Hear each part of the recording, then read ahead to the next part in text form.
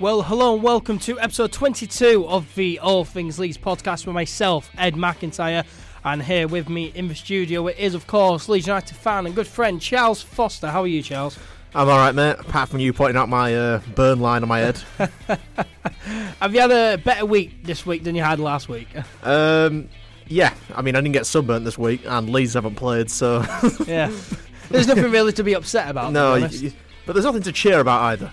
No, there really isn't. But yeah, we just do need to mention, first of all, that this is not the season finale, like I said last week. The season never ends. The season finale is now next week, as we're sorting out guests to come on the podcast.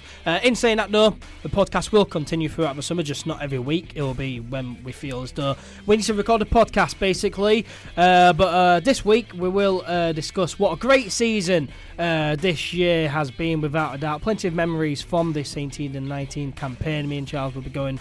We'll be doing a big season review before giving out our own 18-19 season player awards. You don't want to miss that. And then we'll look at what is happening with Marcel Bielsa and his future at Leeds United, as well as discussing a few transfer rumours, as there's been a lot. Surprise, surprise, there's been a lot of transfer rumours. Stay tuned.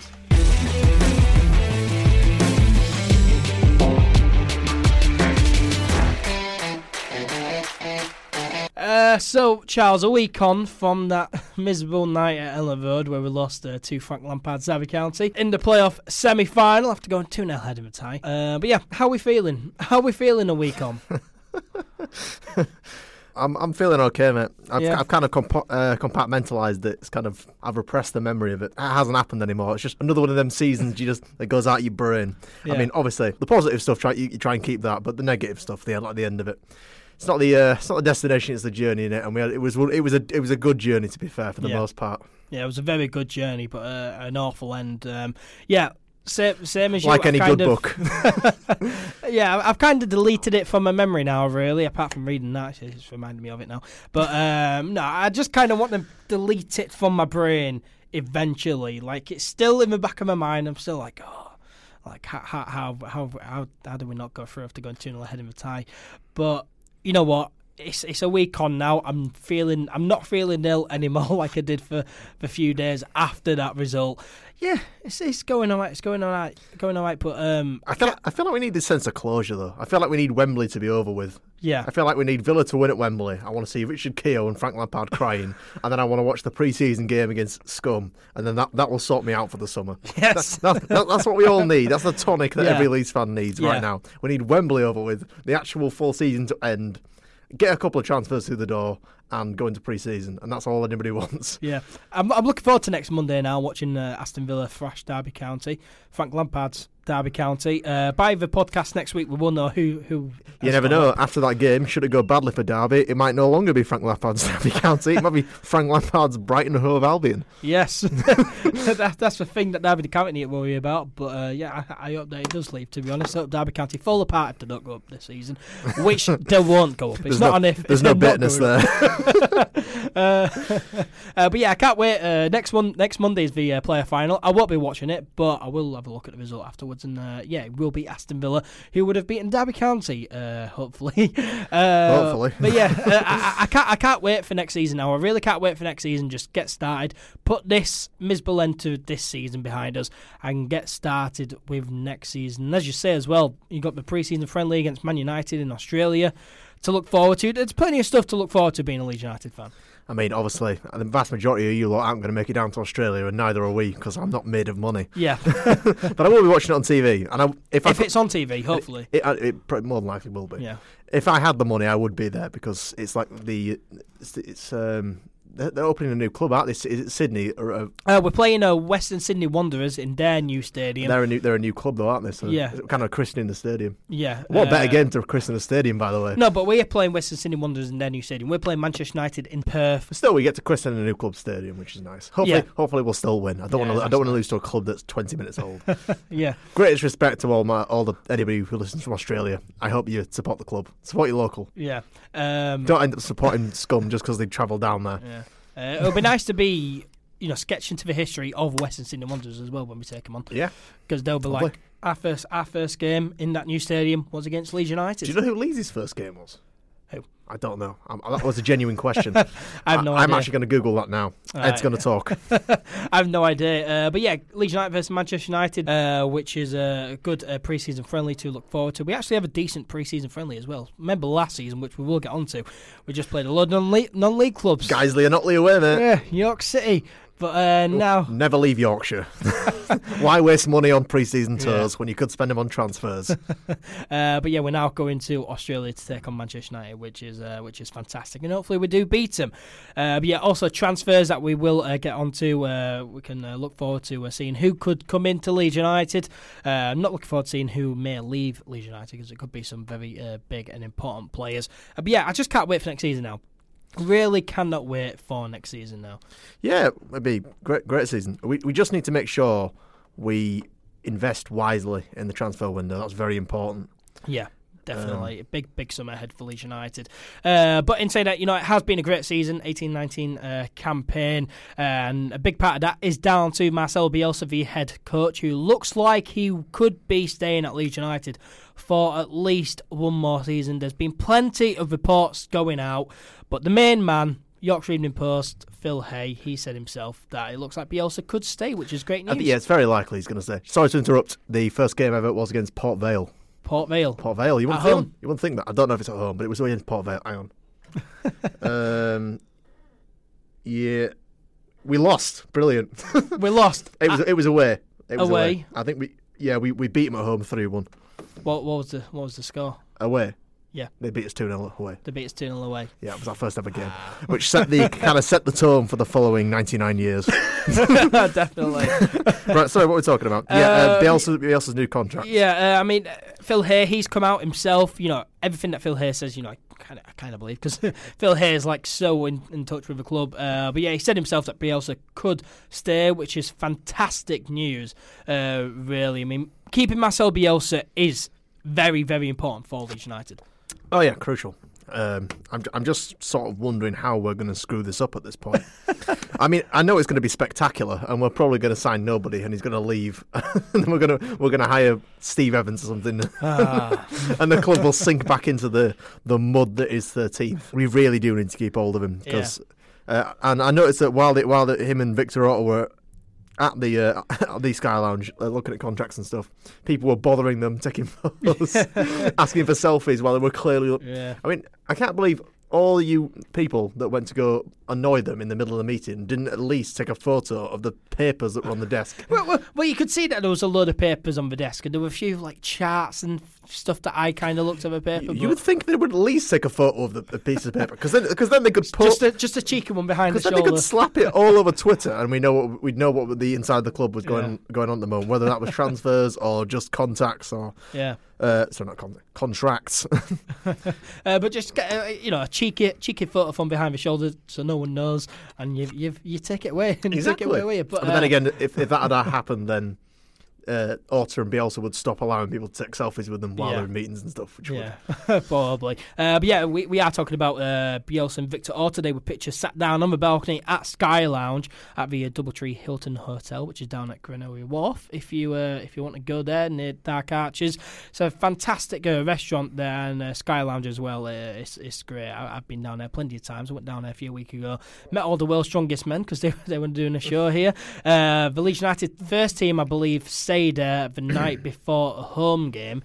I don't know why they do that, to be honest. Stay in a hotel the night before a home game. I mean, they all live in Leeds anyway. Yeah, it seems like an unnecessary cost, to be honest. But they do that anyway. So you go down there on the match day before the game, and you can see him leaving the hotel, which is pretty cool.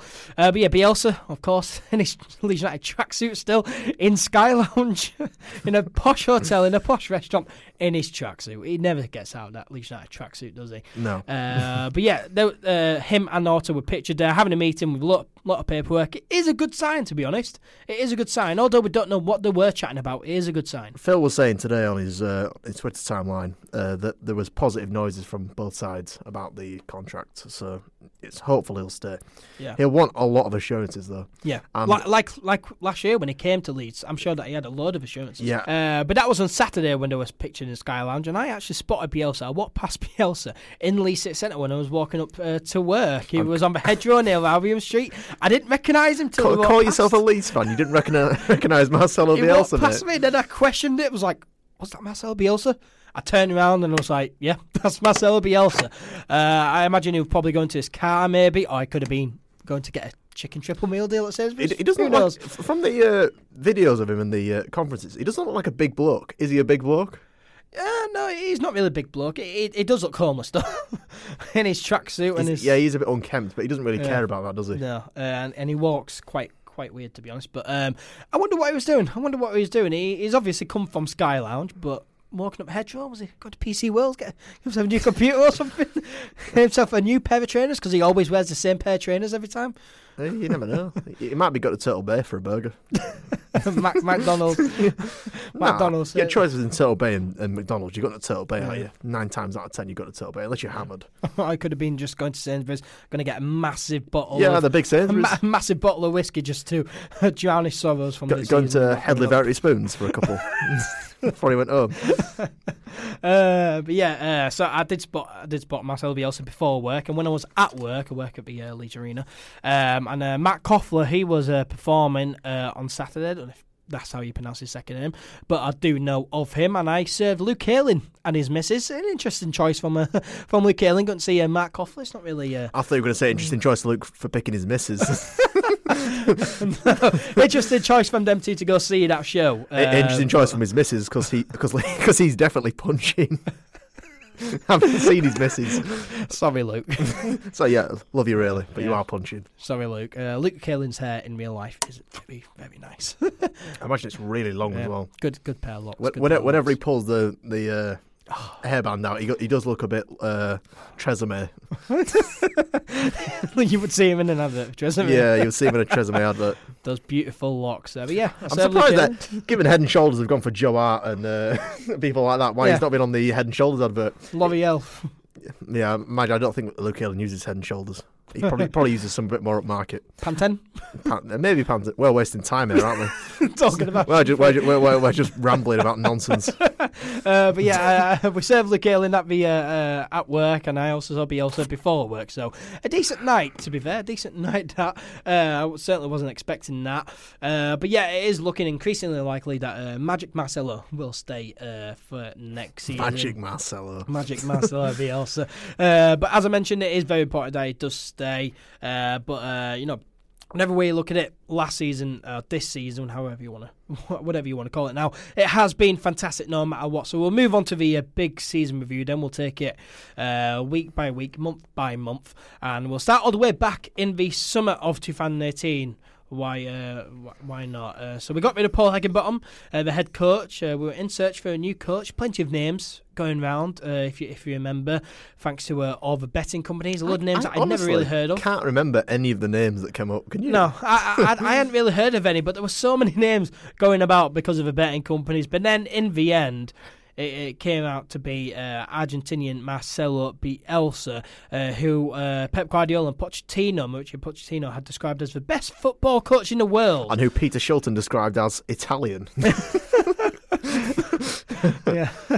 But yeah, Pep Guardiola... Genuinely true, by the way. Google it. It is. But Guardiola, Pochettino describing him as the best football coach in the world. Big praise. But, I mean, to be honest, I had never heard of him when we appointed him, when we announced it. I'd never really heard of Marcelo Bielsa. Yeah, I hadn't heard of him either, but that's mainly due to my own ignorance and my small-minded British kind of sense of just follow your own club and ignore everything that isn't happening in your country, which even if you claim to be knowledgeable, that is true for nearly all of us. Yeah, we just tend to focus on our own clubs, you'll probably follow the Premier League. Nearly everyone in the country likes football, follows the Premier League, and then your own club, and then that's it. Yeah. And if a big club is making a big transfer, then you'll look him up. But that's about it. But compared to in management, I hadn't heard of Bielsa really. No, never have I. Once I Google him, I did have to Google him, and I thought, yeah, it's pretty decent. Yeah. He'd won a title with Newell's Old Boys. He'd won the gold medal a while back, but And he got to the semi-final of the Europa League, didn't he? So he got to the final of the Europa League when he was in charge of Atletico Bilbao. Yeah, Atletico. In 2012. They beat Manchester United along the way to that final. So I was already in love with him because he beat Manchester United. He was already Leeds when he came to Leeds. Yeah, when I saw that, I thought, well, there must be a catch here. There must be something wrong with him. I was like, well, it must be decent, but also, why on earth is coming to Championship? Leeds United, who finished mid-table the season before. And then once I realised that there wasn't actually much wrong with him, I thought we must be paying him a lot of money. Which actually we are. Yeah. We are. That's true. Yeah, definitely. But he's worth the money. Yeah, definitely. 62 years old though as well, so definitely experienced. But yeah, after a bit of research, I was very, very optimistic, to be honest. But the friendlies that we had, they didn't really excite me for the new season ahead. The first one was against Forest Green Rovers, where we beat them 2-1 away from home. The first team did play there. Then we played York City 2 days later. Most of the under-23s in that game. We played Southend United 3-1 away there, and then we lost 4-3 away at Oxford United. We were like 4-1 down at one point in that game as well. And then we beat Guiseley 4-3 away from home before finishing off the pre-season friendlies at home against Las Palmas, which we were there for. 29th of July. Yeah, 29th of July. We beat them 1-0 thanks to Kemar. I remember Ed still moaning about coming off a cruise and being hungover in the sunshine. I had just been on holiday on a cruise. I had about, I want to say, 6 hours sleep during the entire week. I was very hungover, but as soon as I landed, I was like, "Get me to Ellen Road." so me and you met up at Ellen Road. He phoned me and asked me if I wanted to go watch Las Palmas, and I thought, given the other pre-season friendlies, it was by far the best one to attend. Yeah, and Las Palmas, they're a second division Spanish side. Well, how often do you get to see a Spanish side of play football against Leeds? Never. Exactly. No, never. I can't really remember the last time, to be honest, we had an overseas club play at Ellen Road. Probably Deportivo. Yeah. No, I think we played a German team, I'm sure, at Ellen Road. I was thinking about the Champions League era. Yeah. I wasn't thinking about pre-season friendlies. No. I saw us play Everton once at Ellen Road. And I've seen us play Everton. Chris Wood scored twice. We beat him 2-0. Seen us play Newcastle. We beat them 3-2. Seen us play Wolves. I think Matt Scradle scored an absolute worldie against Wolves in that pre-season friendly, if I remember. Yeah, that Everton game, Chris Wood scored the weirdest goal I've ever seen. It took a massive deflection, but at the time you're thinking, what a goal. It was so weird. It curled so strangely in the air. Never mind, we're wasting time not talking about that as well. But yeah, we beat Las Palmas 1-0 at Ellen Road. But to be honest, we weren't particularly great in that game against a Spanish second division side, as I mentioned. It was a bit of individual quality from Roof, wasn't it? And they just won the game. Yeah, that's the only thing that was good. It didn't really, They hit the bar from 2 identical free kicks on the edge of the box as well. Las Palmas did, yes. Yeah, that's what I'm thinking of, yeah. Yes, but we weren't particularly great in that game. It didn't really make me optimistic for the season ahead, and I was kind of scared as well, looking at a back three of Bavardi, Liam Cooper and Calvin Phillips going into the new season. What about you? Yeah, I don't understand. And I know Janssen was at the World Cup for a few weeks, but I didn't understand why he got such a long layoff from the pre-season. It seemed like he had 4 extra weeks than everyone else. Yeah, I think it was because of the World Cup, and he had to get up to speed with Bielsa's I know Sweden got to the quarter final, didn't they? Because Janssen came on when England were already 2-0 up. They brought a centre half when England were already winning 2-0. Didn't really make much sense, but he did play against England, so. Yeah, but he had to get up to scratch really coming back to Janssen. But the back three scared me, and that friendly game didn't really make me optimistic for the new season that would start 8 days later on Sunday. Remember in that game that Samuel Saiz was very unimpressive, and Mateusz Klich was very impressive in that game, actually. Yeah, Mateusz Klich was very, very good in that game. He would go on to set the precedent off for the next 2 or 3 months. Yeah, very good. But yeah, 8 days later we kicked off the new season against relegated Stoke City at Ellen Road. I was looking forward to this because Stoke City at Ellen Road, probably I'd say, one of the biggest and best team that has come down from the Premier League in recent years. Newcastle, they were decent a few years ago. But Stoke City, I was looking forward to this game, opening day of the season against relegated Stoke City. And yeah, it was a good day. The game, it was 30-degree weather. Everyone was going out in the white shirts. It was so warm. Boiling hot. Everyone was in the white shirts. But we ended up thrashing them 3-1. it was just unbelievable. That penalty wasn't even a penalty either. No. Tom Ince dived. He did dive. Yeah, and we still hold grudges to Tom Ince. I don't like Tom Ince. I don't like his dad, and I don't like him. No. But yeah, we flashed them 3-1. I mean, just an unbelievable day. Great weather, everyone out in the white shirts, brilliant atmosphere. This was an opening day that I will remember for a long time. This was great. Yeah, this was quality, and not what we were expecting whatsoever, because there wasn't even that much energy in the Las Palmas game, but they were clearly just kind of saving the tank for this game, the far more important one. Yeah, they were like, oh, let's not try show every team what we can do in our friendlies. Let's just start the season with a bang. I'll be honest, I was a little bit worried about playing Stoke on the opening day, because I thought that given they'd come down, they were going to be the team to beat. Yeah, I mean, they kept hold of the good players. Jack Butland as well in goal. They made some good signings as well. Yeah, they had Joe Allen in midfield. They had Benik Afobe up top. James McLean. James McLean's a bit overrated, but the rest of they had a good. And they still got Bojan on the books there. Yeah. So they got. I mean, supposedly it was going to be the new Messi, but obviously never happened. But yeah, they had quality running throughout, and we nobody thought we were going to smash them to that extent, and we turned up and just steamrolled them. Yeah, it was an unbelievable day, and I will remember that opening day for a long time. Probably the best opening day I have ever witnessed being a Leeds United fan, to be honest. Had some decent ones, Burnley, but 3-1 against Stoke. Remember the Gary Monk season where we lost 3-0 to QPR? Yeah. I was on holiday that day. I'd walked up this massive steep hill in about 40-degree weather to watch it in a bar with these two other Leeds fans next to us. Oh, that was an awful game to watch. But yeah, it was a great opening day. Then we go out and thrash Derby County 4-1 away from home the week after. And watching it on TV at the time, I was just thinking, how on earth? I just could not believe what I was watching and how good we were. It makes me sad to think about that now, because they got the last laugh. Really, let's be honest. It makes me sad. Shall we skip ahead? Yeah, can we just go? It was brilliant. We scored 4 good goals, and then Tom Lawrence banged in a free kick that Bailey Peacock-Farrell should have saved. That we've covered the game. Yeah. Click scored a very good goal, and come on. Yeah, Click's probably. I mean, Click could have probably had a goal of the season competition by himself, because all the best goals of the season were pretty much scored by him. Yeah, what goals? Click also scored the opening goal of the Leeds United season as well. He did against Stoke. Yeah, he did. Stoke. That was a brilliant finish, actually, to be fair, and it was so good that he managed to stay on side. Good assist as well from Samuel Zayes. Possibly assisted the season. Would you say? No, Jack Harrison against first leg of the playoffs. Yeah, we'll get on to that for the awards coming up later. A spoiler there for you. But yeah, 2 wins in a row. We ended up going on a 6-game unbeaten run in the league. First day, 3 draws.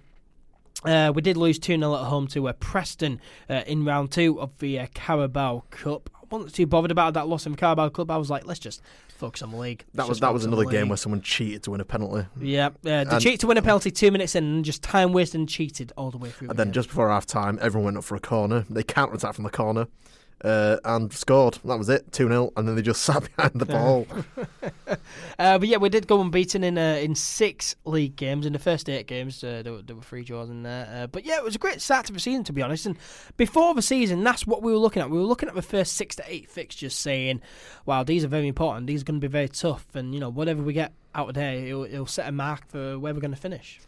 Yeah, it's always important to start well, because you need to set yourself for Preston. You want to be up the top end of the table early, so that everyone knows that you're not to be messed with. You're going out there to win. If you start off on a bad spell and then you finish the season like 7th or 3rd, then you look back at the opening few games of the season, you think, if we'd have just started well. Yeah. The amount of clubs that do that.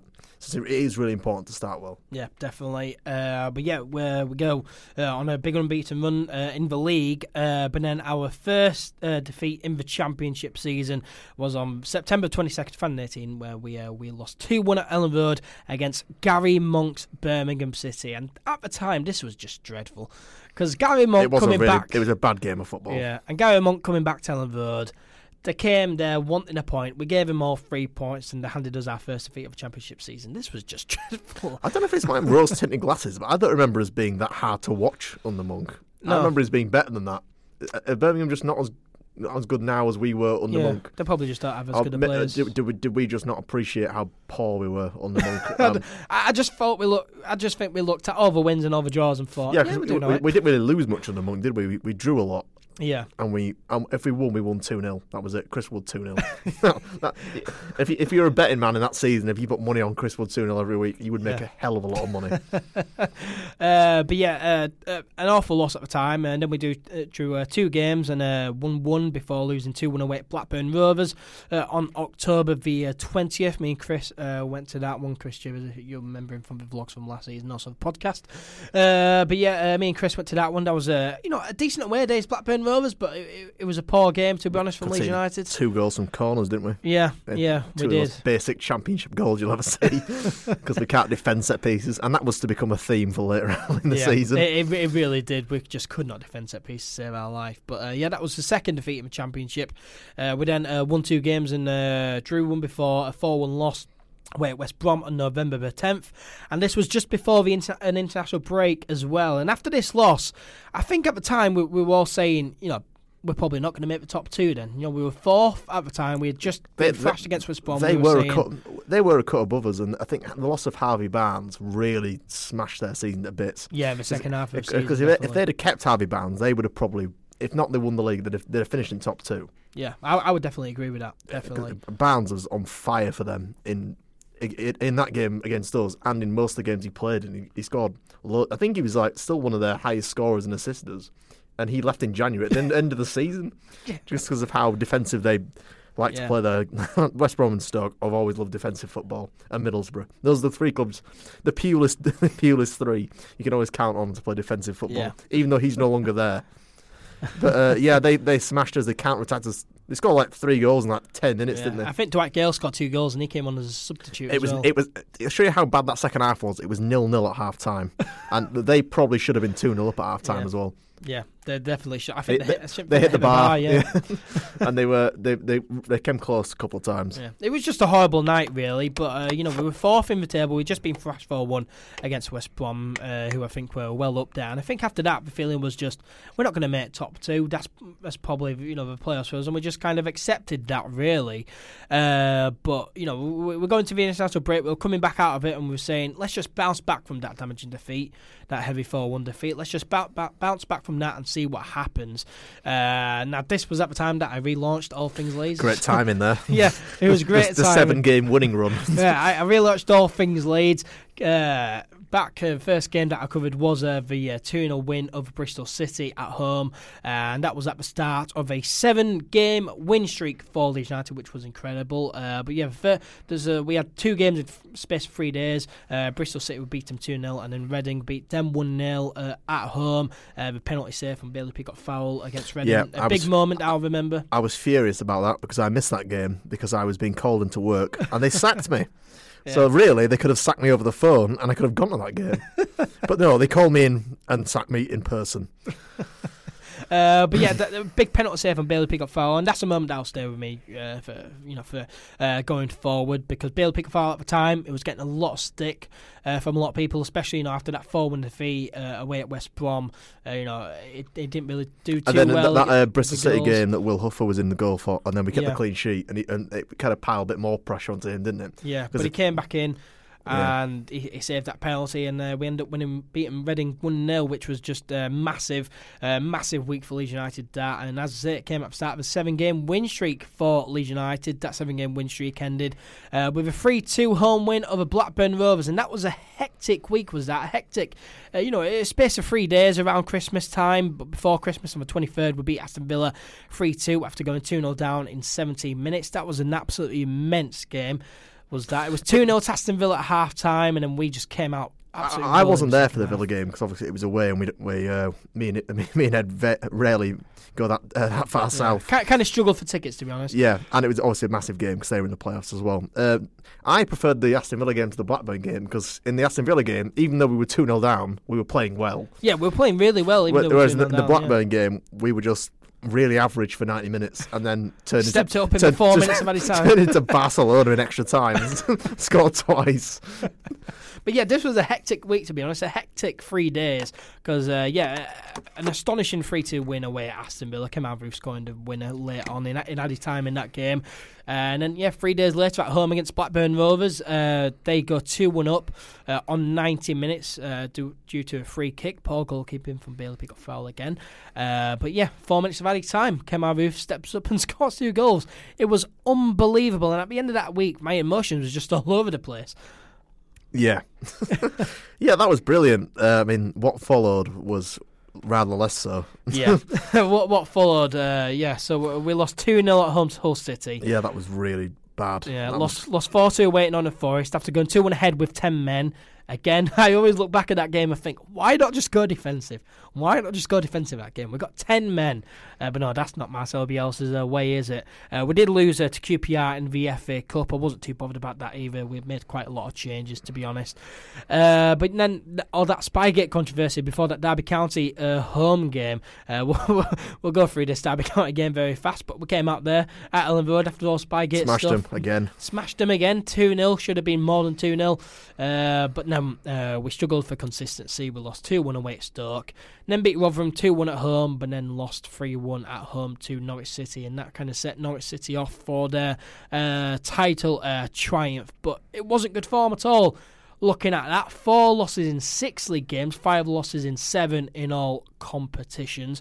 We'd only lost. I think before Christmas we'd only lost 3 games. Yeah, we'd only lost 3 games, and then we lost 4 in about 3 weeks.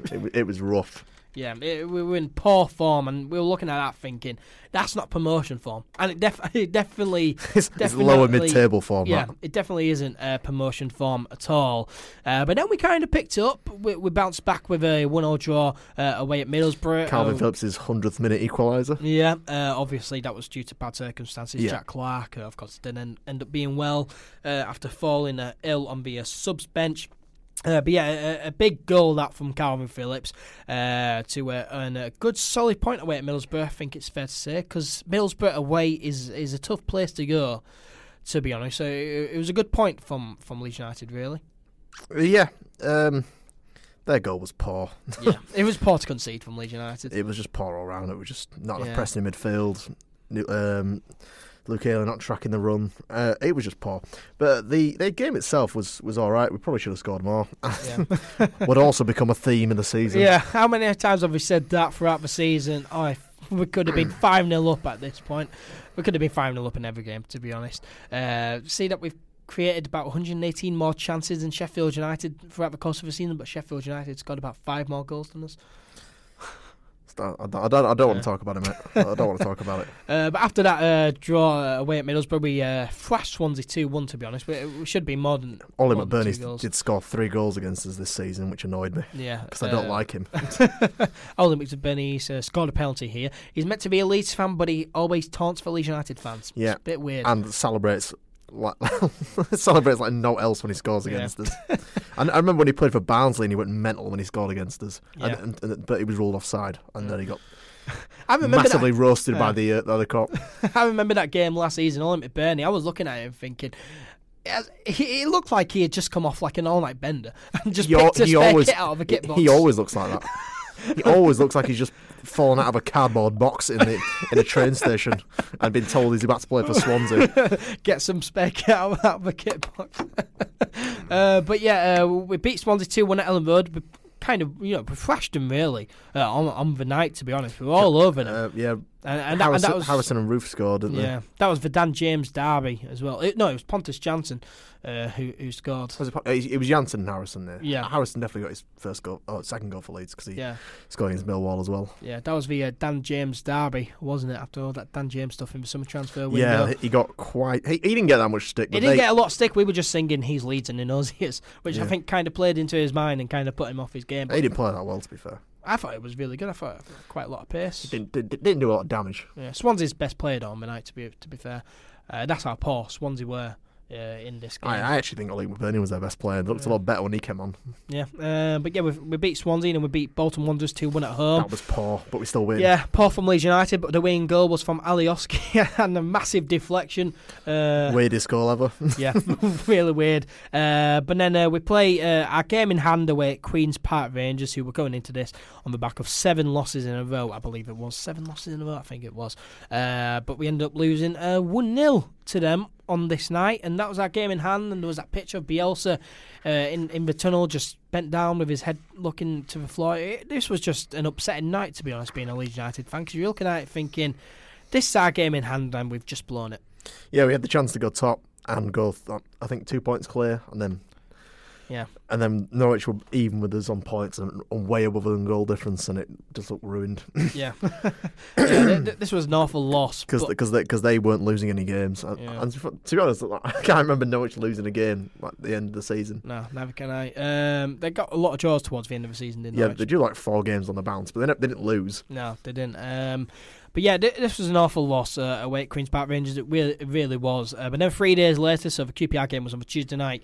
Then the Friday night, we go out against West Brom at Ellen Road, and we thrash them 4-0. We thrash a team 4-0. We were saying this as well for a number of weeks. A team's going to get a hiding soon. And didn't expect it to be West Brom, to be fair. Did not expect it to be West Brom at all. We just came out and just thrashed them 4-0. It was unbelievable. It was a bit of payback for what they did to us. Yeah. it was unbelievable, though. Yeah, it was brilliant. Yeah. Pablo's goal was superb. Yeah, 16 seconds. I think it came, at a time that we needed a lift. And then 16 seconds into the game, fantastic finish. And that just kind of set it off, really. I think without that goal, it would have been very different. Yeah. To be honest. Would have been very different. But they would have settled into it and kind of grounded us down a bit. Yeah. And you just know we'd have got... I don't know what you let me say. We got shit. Would have been shithoused. you know for a fact that would have happened. Yeah, but yeah, that was an astonishing win, to be honest. And we win our next 2, beat Bristol City 1-0 away, thrash Reading 3-0 away from home as well, which was kind of a surprise. I was sat with my brother and my dad in the pub watching that Reading game, and I remember saying to my dad at half time, "That is the worst we played for a while," and we were 3-0 up. We weren't even playing well. 3-0 up at half time. And we just smashed them. They were just really, really bad. Yeah, it was unbelievable. I was at working, doing media work at Farsley Celtic, and I had this game on my phone as well. So watching 2 games at once, and yeah, I didn't think we were playing well, but we're 3-0 up at half time, which was just astonishing, really. And I wasn't really expecting it, because especially away at teams like Reading, we don't usually do too well. I.e., you look at QPR, the QPR loss. But yeah, we thrashed them 3-0, which was great. But yeah, we won those 3 games: West Brom, Bristol City, and Reading. And then it was at home against Sheffield United, ended up losing 1-0. Basham with the only goal of the game, the only shot for Sheffield United, the only shot that was on target, and they ended up winning. We kind of thrashed them stats-wise, but then their only shot of the game, and they score. And yeah, that kind of killed us off. Really. We missed so many sitters. It was so annoying. Jack Harrison blasted it over the bar from about 7 yards out. Yeah. I think Tyler Roberts missed with he hit the post, and he had a header which went like an inch wide. Yeah, and then Basham, he scored. Casilla, should he have come out for that Basham goal, do you think? That was just it was a classic case of being counter-attacked.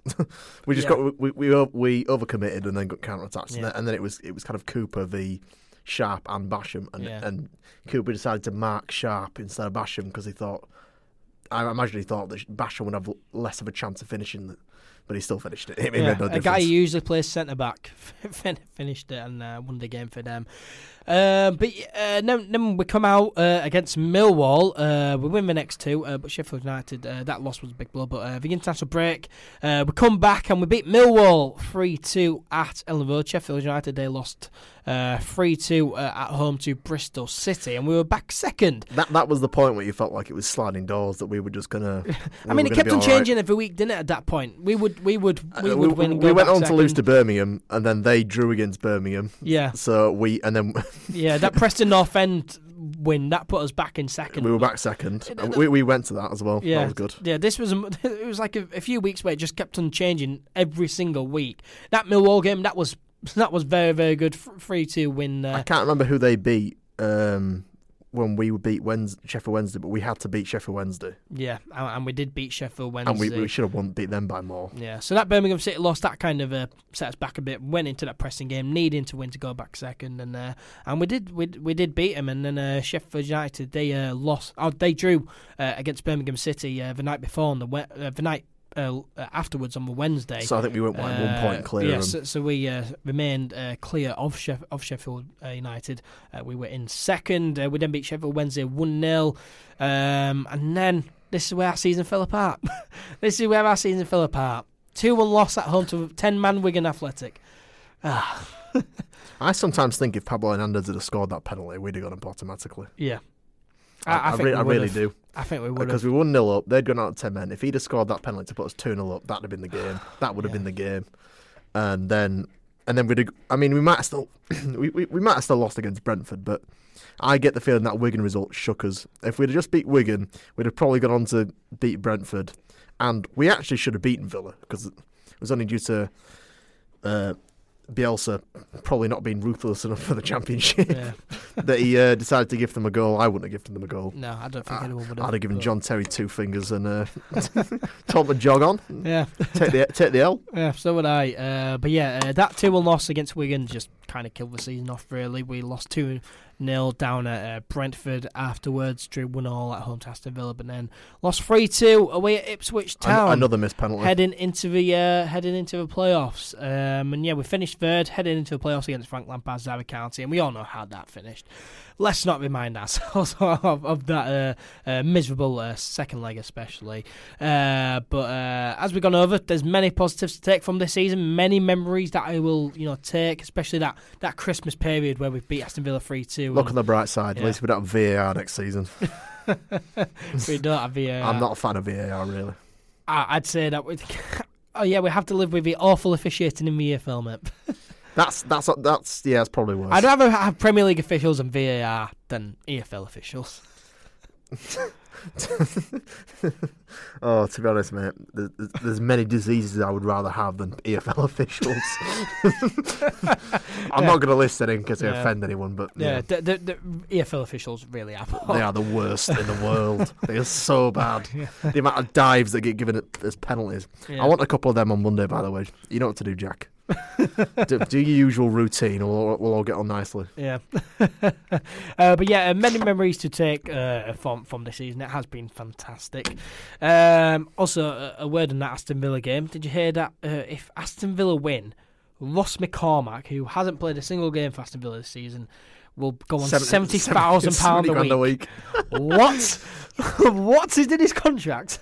I want to see the joy on John Terry's face having won the playoffs, and then I want someone to tell him in his ear that you've now got to pay Ross McCormack £70,000 a week. I want to know what Ross McCormack spends that on. That's a bit more. That's a bit more. It's Ross McCormack. He's spending it on takeaways and booze.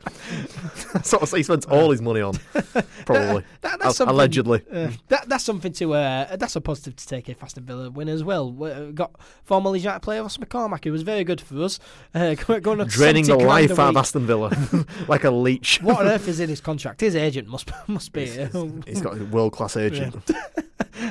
Unbelievable. But yeah, it's been a fantastic season for Leeds United, just a disappointing end. But let's go on to our 18-19 Player Season Awards. We have come up with 9 of our own awards to hand out to players, and we'll start with the best atmosphere of the season. The best atmosphere we have been involved in this season. What would you award it to? That's a really tough one, though. There's been plenty of good atmospheres. There's 3 I can name off the top of my head, and one would be the West Brom game, the 4-0 at home. That was really good. When we beat Derby 2-0 at home after all the Spygate stuff, that was brilliant because everyone was really up for that. Everyone was doing all the Spygate. Yeah, so. And one would be the first 44 minutes of the playoff semi-final second leg when we were 1-0 up, because to be fair, the atmosphere was cracking up until that point. It was. Let's give it to a full game, though. Full game of atmosphere. Full game. I'm going to have to give it to 2-0 at home against Derby County because everyone was up for it. It was like everyone was like well up to rinse Frank Lampard, rinse Derby. And we crushed Derby on the pitch and we crushed them in the stands. That was it for me. See, I got some good ones. I love Norwich City when they beat us 3-1 at Ellen Road, but before that, before the game even started, the atmosphere was incredible. I was going to say, because they scored 4 minutes in, mate. Yeah, but before that game, it was incredible. But no, for me, it has to go to the 4-0 win at Ellen Road against West Bromwich Albion. Fair enough. That it wasn't, it was very nervous leading up to that game, and then after 16 seconds, Pablo Hernandez scored. From then on, through to the end of the game. I remember you being proper miserable before that game started because you thought we were just going to get slapped. Yeah, I mean, no, but it was after that loss away at QPR. We were just thinking, You thought we were just going to get absolutely slapped about 3-0, and it didn't happen. No, we thrashed them 4-0, but that atmosphere, I think Pablo Hernandez, that goal lifted everything. And yeah, that atmosphere was just incredible for me. Yeah. It was absolutely incredible. It was really good. You're going 2-0 at home against Derby County. Yeah. Mine has to be 4-0 at home against West Brom. That was just an unbelievable night. That will stay with me for a long, long time. And that's a good thing about the vlogs as well that I've had on my channel. Make sure you watch them all and watch them all for next season. But yeah, just look back on them. Memories. It's good stuff. Apart from when you're moaning that my head's in the way when you're trying to film something. Which he does all the time because he's shorter than me. The next award, Best Under-23s player. We followed the Under-23s quite a lot this season. Who would you say is the best Under-23s player for this season? I'm going to have to give it to Jamie Shackleton. Jamie Shackleton. I know you're probably expecting me to give that to Ryan Edmondson because of all the goals he scored, but I'm thinking of Under-23s players that have impressed me this season. Both and I've stepped up into the first team. I've stepped up. They've impressed me both at Under-23s level and at first team level, and I'm going to have to go Jamie Shackleton. Because he's been brilliant whenever he's been asked to play. Even Bielsa said he's been quoted in his press conference as saying Shackleton never lets him down. So, and that's true because you never get disappointed with. No, he's a very good player. And he was brilliant in the first leg of the playoffs. I'm looking forward to seeing him play next season. For Pablo should have scored again a goal in the first leg. Let's not remind ourselves. And then if Dallas then scored that other goal in the other game, we'd be on 3-0. Mate. There's lots of what ifs that we can go into, but we're not going to do that. But yeah, Jamie Shackleton, a fantastic player. Yeah. I'm looking forward to seeing him play week in, week out for Leeds United. You going Shackleton as well? No, I'm going to go. Has to be Izzy Brown, doesn't it? I mean, he has played it like nearly every game. So Ryan Edmondson for me. Highest predictable. Always pick the strikers. Highest goal scorer, Ryan Edmondson. He's only just turned 18 as well. So happy birthday to him. Hopefully he enjoyed his first legal pint. It's unbelievable. 18 years old and he looks like a 30-year-old. He's a foot taller than us and built like a brick shit house. And we're just sitting around here getting older and fatter. 20 years old. Yeah. You needing glasses. Yeah, but for me, Ryan Edmondson. Next award, Best Young Player. So involved in the first team, a Best Young Player.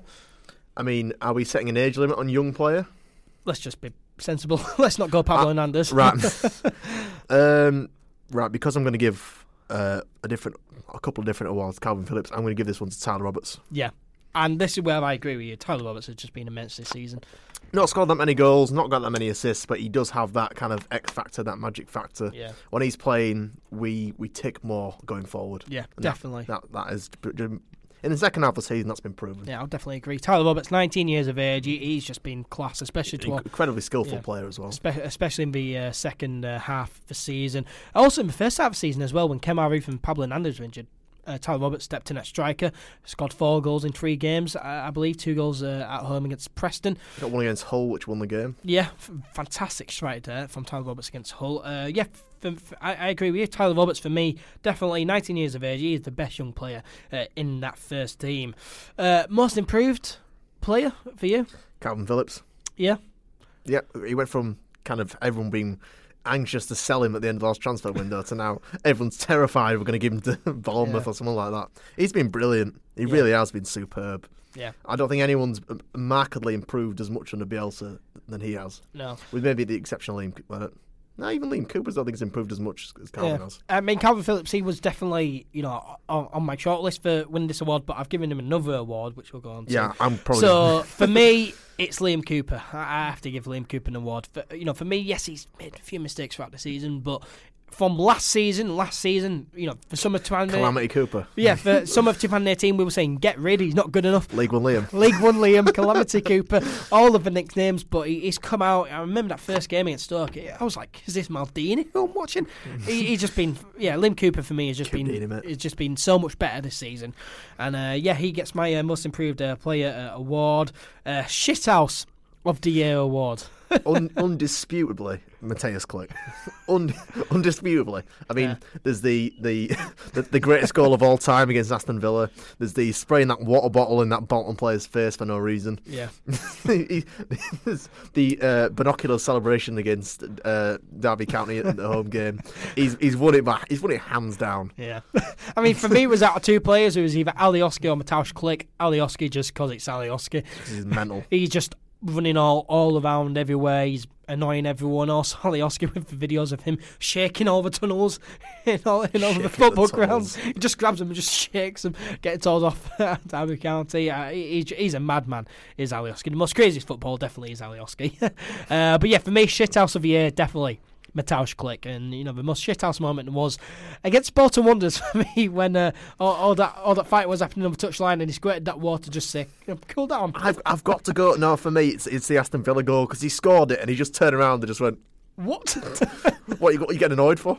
While Conor Hourihane attempted to murder him. Yeah. I did also enjoy the Spygate stuff after that 2-0 win at home. Yeah, he was just brilliant. He definitely wins shithouse of the year. He has been brilliant this season as Matthias Klich. Brilliant to watch. Assist of the season for you? There's a couple of good ones. Saiz against Stoke was good. Yeah. The Jack Harrison one against Derby in the playoffs was superb. I said it earlier, so you have to go with that, Jack Harrison. Yeah, I'm gonna have to go with that one. So Jack Harrison wins it for me for that one. Against who? Against Derby in the first leg of the playoffs. Oh yes, what an assist that was! The curving ball right across the back line. First time hit, curved right, Kemar Roof. Yeah, that was an unbelievable assist. Yeah. For me, I'm going to give it to Saiz for his assist. There's a number of assists that we're going to go for. Saiz against Stoke, which I thought was very good. Saiz against West Brom, which I have given it to for Pablo Hernandez's goal against West Brom in that 4-1 defeat. The chip through ball. Yeah, just chipped it up and Pablo Hernandez headed it in. He did exactly the same in the following game against Bristol City as well. It worked again there. Yeah, so Saiz for me has to get it. I was also torn between Tyler Roberts as well and his assist for Bamford's first goal. Leeds United second in that 4-0 win over West Brom. I thought that was a very good assist from Tyler Roberts. Just that little flick onto Patrick Bamford rather. Yeah. I thought a number of good assists this season, definitely. I didn't really think that Jack Harrison won in that first leg. If I had remembered that, which was only about 2 weeks ago, then I would have gone for that. But no, I've gone with Saiz for the Pablo Hernandez goal away at West Brom. The goal of the season for you, what are you going to go with? I think as I saw both these goals live that I'm going to suggest. I saw the Matthias Klich one against Sheffield Wednesday away that we were there for. That was unbelievable. What a goal. I mean, two fantastic screamers in that game. One was a fluke, one was a banging shot. And the other one is Pablo's 16-second goal against West Brom where he just no backlift. Top bins, one goal. I'm going to have to go with that one because that inspired me for the second half of the season. Yeah, I'm going to have to go with that one as well for goal of season. Pablo Hernandez against West Brom. What a goal. 16 seconds in, no backlift. He just touches, controls the ball and just hits it in top left corner. It was an unbelievable finish from Pablo Hernandez. And that also gets moment of the season for me. Because at a time we had just lost 1-0 away at QPR. We needed a lift, and 16 seconds into a massive game against West Brom, he produces a goal like that. For me, that gets moment of the year. For me, it's the most bittersweet thing I can think of for the moment of the year, and that has to be Stuart Dallas's goal in the second leg of the playoffs, where we went 1-0 up, and we thought that the world was our oyster, and then it all came crashing down. but for that 1 second there when Dallas scored and we went 2-0 up. That was the best moment. For that 20-odd minutes in that first half where we were 2-0 up in the tie. That was that. I don't remember being happier than that. Yeah. Never mind football. I don't remember being happier than that in my life. It all unravelled. Yeah. But still, for that moment, right about specific moment, that was the best moment. Yeah. For me, Pablo Hernandez, that goal against West Brom, goal of the season and moment of the season for me. And finally, player of the season. Who are you going to go with? Calvin Phillips. Yeah, I agree with you. Calvin Phillips. Definitely. He's just been unbelievable this season, Calvin Phillips. He won the Leeds United Supporters Trust Paul Madeley Player of the Year award. The only individual award he's won this season as well, which is quite remarkable. Which was voted on every week by Leeds fans on Twitter for every game of the season. Yeah, he's just been unbelievable. 23 years old, a Leeds youngster. Last season we had 2 head coaches. Even the season before, and the guy Monk.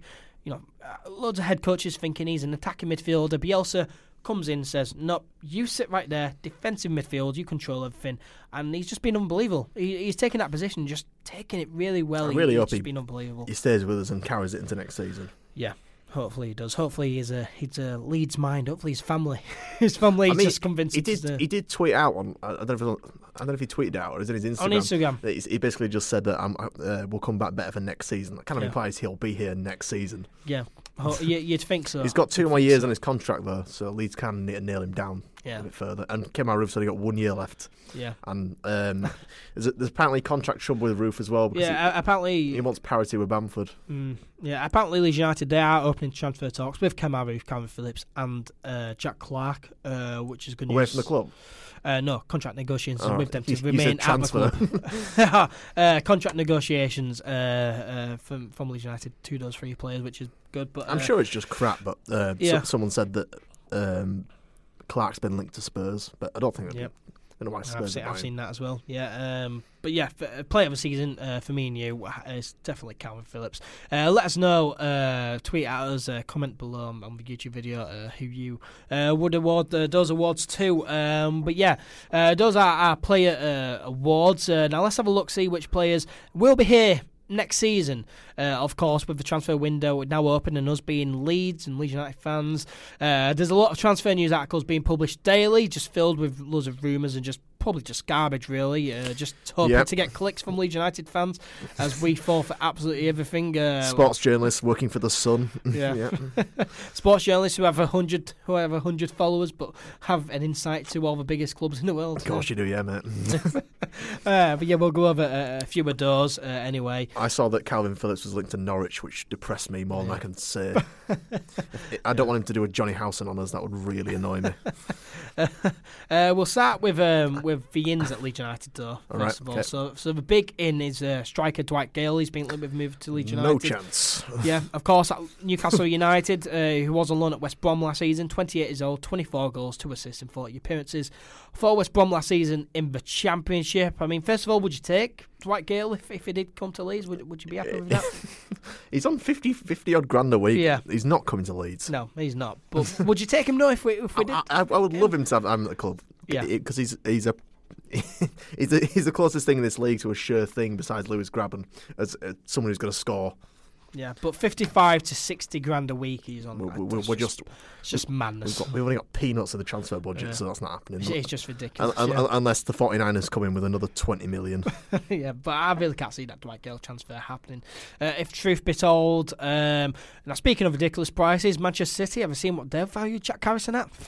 Yeah, 20 million, didn't they say? 15 to 20 million pounds of Manchester City have valued Jack Harrison at. What? In a bit, Jack. 15 to 20 million. It's a knock off a zero off that 20 million, and I think you have a deal. I still wouldn't pay that. No. I still wouldn't pay 2 million for him.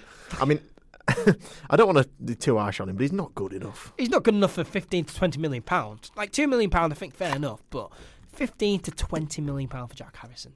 Definitely not. No chance, no. Leeds United, we've also been linked with left back Johan Barbet, 25-year-old from Brentford. He's more of a centre half than a left back, but he does play left back now and again. Yeah. I think I've heard Brentford fans say he's better at centre half. Yeah, 25 years old, 1 goal and 7 clean sheets for 50 appearances last season.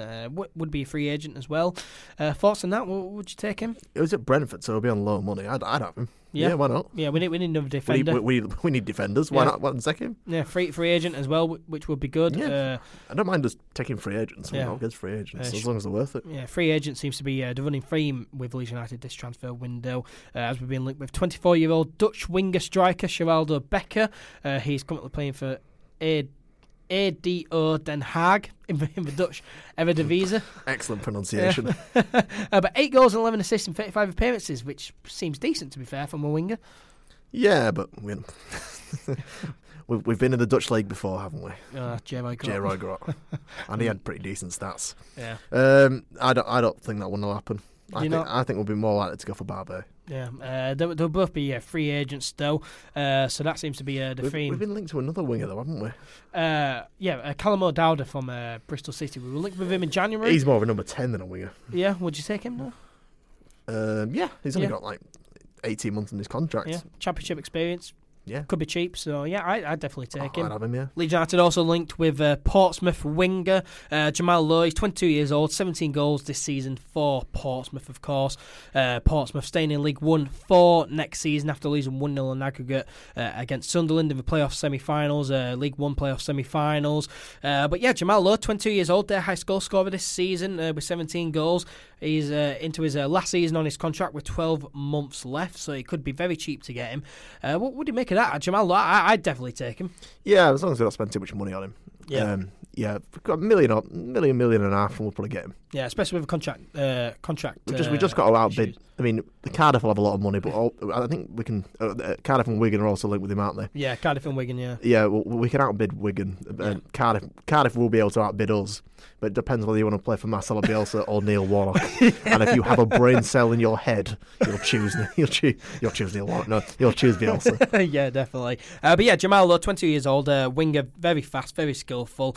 Of course, scored a handful of goals. I would definitely take him. I would definitely take Jamal Lowe. I've been very impressed with him watching him this season at Portsmouth, and definitely being in League One, Portsmouth staying in League One, he will look at it thinking, no, I'm probably good enough playing Championship football, and he definitely is, and he will want to try and get that move into the Championship. Of course, Wigan and Cardiff also in the Championship. Just hope we don't cheap out and refuse to pay like an extra couple $100K or something like that. Yeah. That would really annoy me. I mean, with contract stuff as well, we could just get him for a couple of £1 million, and it's worth it for Jamal Lowe. Really, really is. We need a player like that, a good winger, and Jamal Lowe, he would be a very good signing. I would be very impressed with that signing. Leeds United were also linked with Luke O'Connell, 18-year-old youngster at Bolton Wanderers, who of course have just been relegated to League One.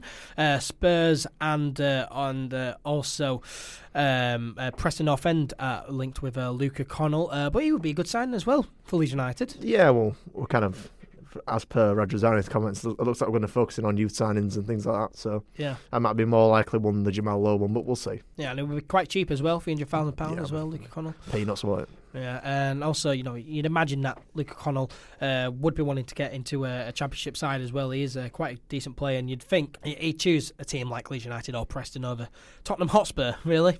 Oh, yeah, but Preston signed loads of Irish players, and he's a Republic of Ireland international, so his international teammates will be at Preston, because Preston they've got Maguire, they've got 3 or 4 Irish players at Preston, so he might want to go there, but we'll see. Yeah, hopefully he chooses Leeds United. Definitely, he'll choose Championship club over Premier League club. He's got more chance of playing Championship football than Premier League football. Yeah, he'll more than likely choose Preston or Leeds over Spurs, but. Yeah.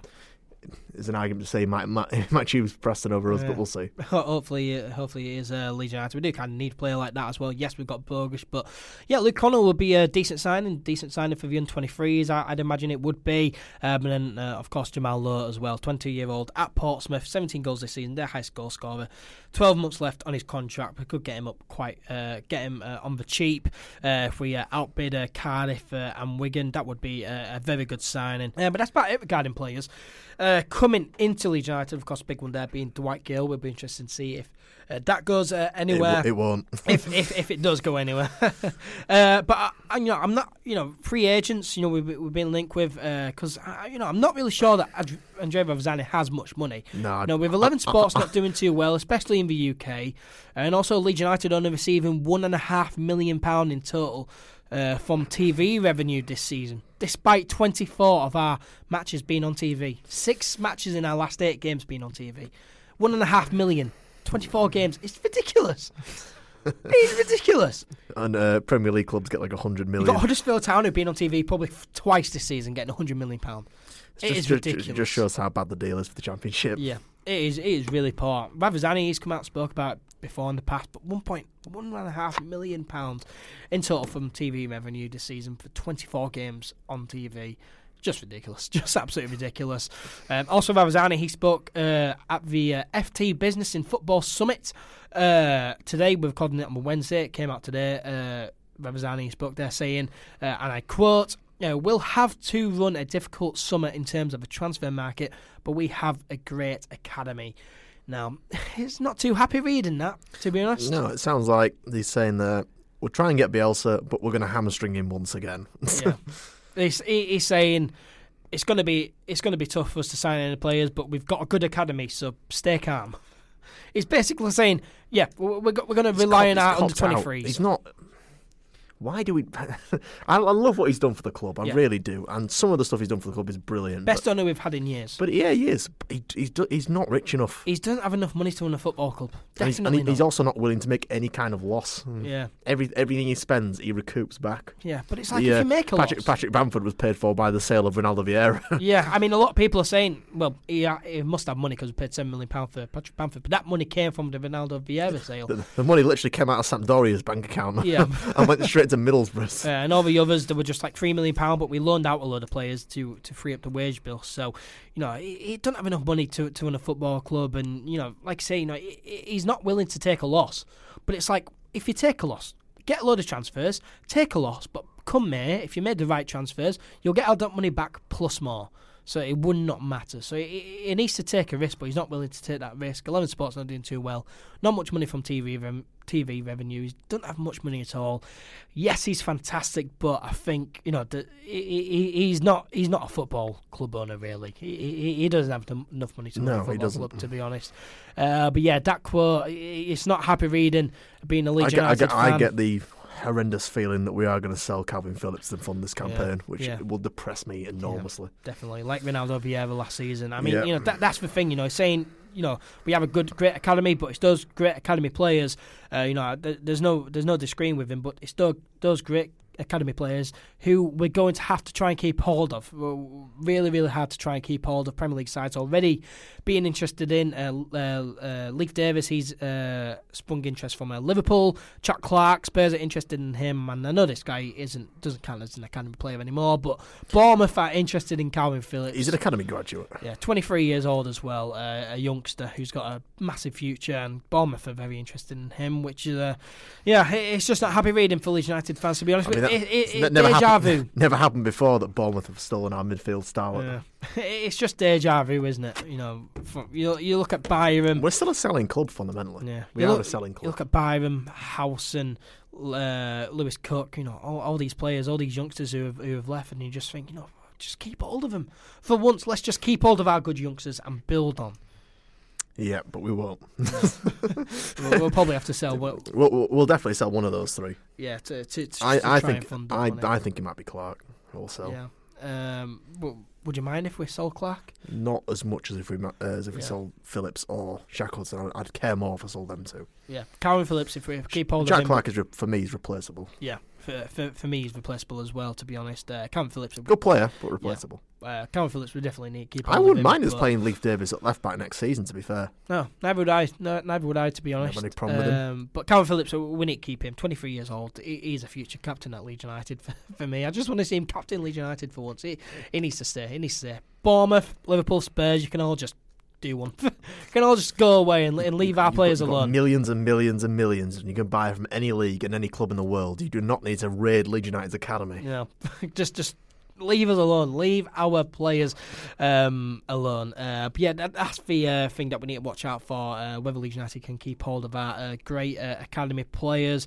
I ain't got a good feeling. I reckon that one of them may go to try and fund other transfers, but hopefully we can keep hold of them. Because it is very important, especially our best players. Keep hold of everyone. Everyone in this team. We don't right now is good. Ideally, we won't sell anybody, and we'll just add to the team. But I can't see that happening. But realistically, we need to sell someone to try and bring in more players in other positions. And that's the 49ers who want to chuck us a bit more cash. Yep, come on 49ers, give us some more money, please. But they'll want some shares for their cash. That's the problem. Definitely. They're not just going to give us money out of the kindness of their Yankee hearts. They're going to demand shares. Yeah. Probably another 10%. Yeah, probably. But yeah, it's important that we need to keep hold of these players, keep hold of everyone really, and just build on. We don't want to restart like we did in 2017. when Monk left, because we just kind of hit a big restart button, and that season didn't end too well, did it? So we probably would have been relegated if we hadn't had a decent start. Yeah, and a decent middle of a season as well, and that 17-18 season. But it's key to build on from this and keep everyone, to be honest. But it's a big summer ahead for Leeds United, definitely, and it will be interesting to see what happens. We will, of course, be keeping you all up to date with everything at All Things Leeds. Follow us on our social media page and everything, and YouTube to keep up to date with everything. Me and Charles, we will be doing podcasts as and when we need to throughout the summer. If we sign a big player, if we get rid of a big player, we'll be in the studio recording and giving our thoughts. Getting increasingly angry the fact we've sold Calvin Phillips. Hopefully not. But that brings us to the end of episode 22 of the All Things Leeds podcast. Thank you to Charles, as always, for joining me in the studio. Cheers, mate, for having me. Yep, no problem. Thank you to everyone as well who has listened this week. We really do appreciate it. If you enjoyed, then why not subscribe or follow the podcast on whatever platform you are listening on. Give us a 5-star rating if you're listening on Apple Podcast. Share the podcast around as well. Help us out. We really will appreciate it. Make sure to follow All Things Leeds on our social media platforms. We're on Facebook, search up All Things Leeds. Twitter and Instagram, search up All Things Leeds 1. And we're, of course, on YouTube as well. Search up All Things Leeds. Subscribe to the channel if you have not already. Now, me and Charles, we will be back next week for episode 23, which will be the proper season finale. As I said, we will do podcasts throughout the summer, but it will be the proper season finale, 18-19 season finale. As I mentioned at the beginning of the episode, we'll be joined by guests. We'll do a big Leeds United quiz as well. There will be a lot next week, so you won't want to miss it. Thanks again for listening this week, and we'll see you later.